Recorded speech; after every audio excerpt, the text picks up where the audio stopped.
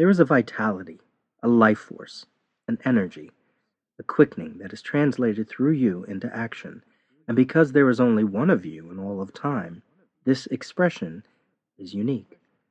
And if you block it, it will never exist through any other medium, and it will be lost. The world will not have it. It is not your business to determine how good it is, nor how valuable, nor how it compares with other expressions. It is your business to keep it yours, clearly and directly, to keep the channel open. You do not even have to believe in yourself or your work. You have to keep yourself open and aware to the urges that motivate you. Keep the channel open. No artist is pleased.